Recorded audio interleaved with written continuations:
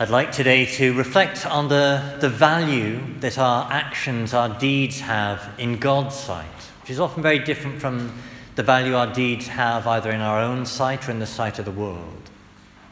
And I'm thinking of this in particular with Remembrance Sunday, when we remember all those who died in the wars of the last century. And of course, this year in particular, 2018, we remember it being 100 years since the end of the First World War. And among the many thoughts that can rise in the thought, in contemplating all those deaths, is what was the point? What was the value that their sacrifices had? And pausing to see the value of deeds in God's sight is always the most important perspective to see things in.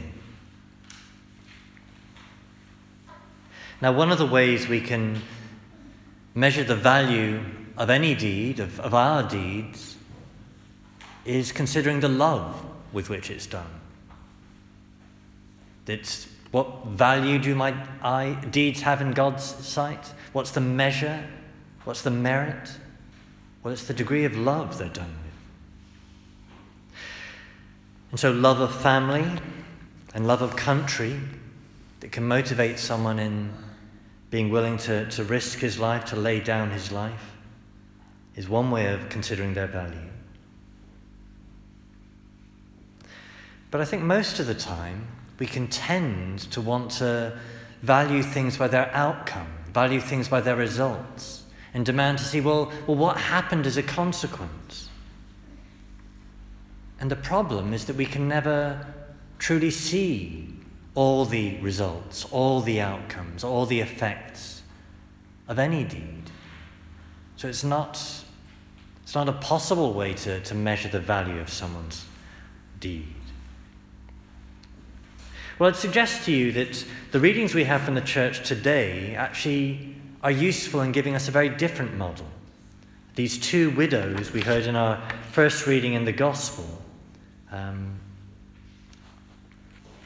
what do they show us? And I want to look at each of them thinking of the two kind of criteria I just mentioned, the question of motive, of love, and of results. Well, we think of the first widow first, the one who helped the prophet Elijah in the Old Testament. Well, what were the results of her deed? Well, what she did was she chose to generously feed the prophet Elijah, even though, as we heard there, she had so little food that she thought she and her son were about to die, that she was going to bake a last scone of bread for them. The result of her deed, though, the result of her generosity was very different. The result was that God worked a miracle and rewarded her generosity by miraculously feeding her and her son again and again, so that jar of meal and jug of oil remained full right through the drought until the rain came. And I think there's a very important point we can draw from that, thinking of ourselves and the value and effects of our deeds. It's that God is the one who is really active in this world. God is the primary agent who brings results out of what we've done. And he somehow can do this even in a world of suffering and evil. Even out of the horror of his death on the cross, he could bring forth the glory of his resurrection for us. And so even when it seems that our deeds are small and have no value, well, the ultimate outcome, the ultimate result that will be worked from anything we do is by God.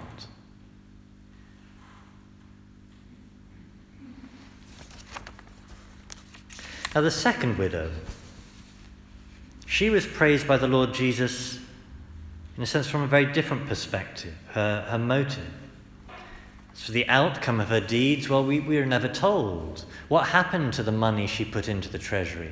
How was it used? We don't know. What we do know is that the Lord praises her generosity. They have all put in money they had over, but she, from the little she had, has put in everything she possessed, all she had to live on. That the Lord looks on her motive, looks on her generosity, and praises that regardless of the outcome.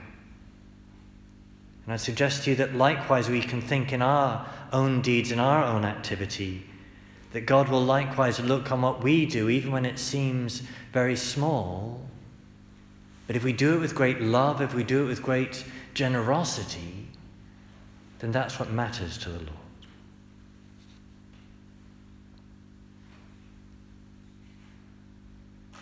So to conclude, in whatever we find ourselves called upon to do in life, let's take these two widows as examples. Let's give generously.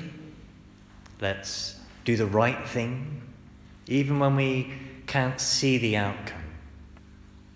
Because the value of our deeds and the outcome of our deeds ultimately lies in the hands of God, who can do much more with what we offer him than we can imagine.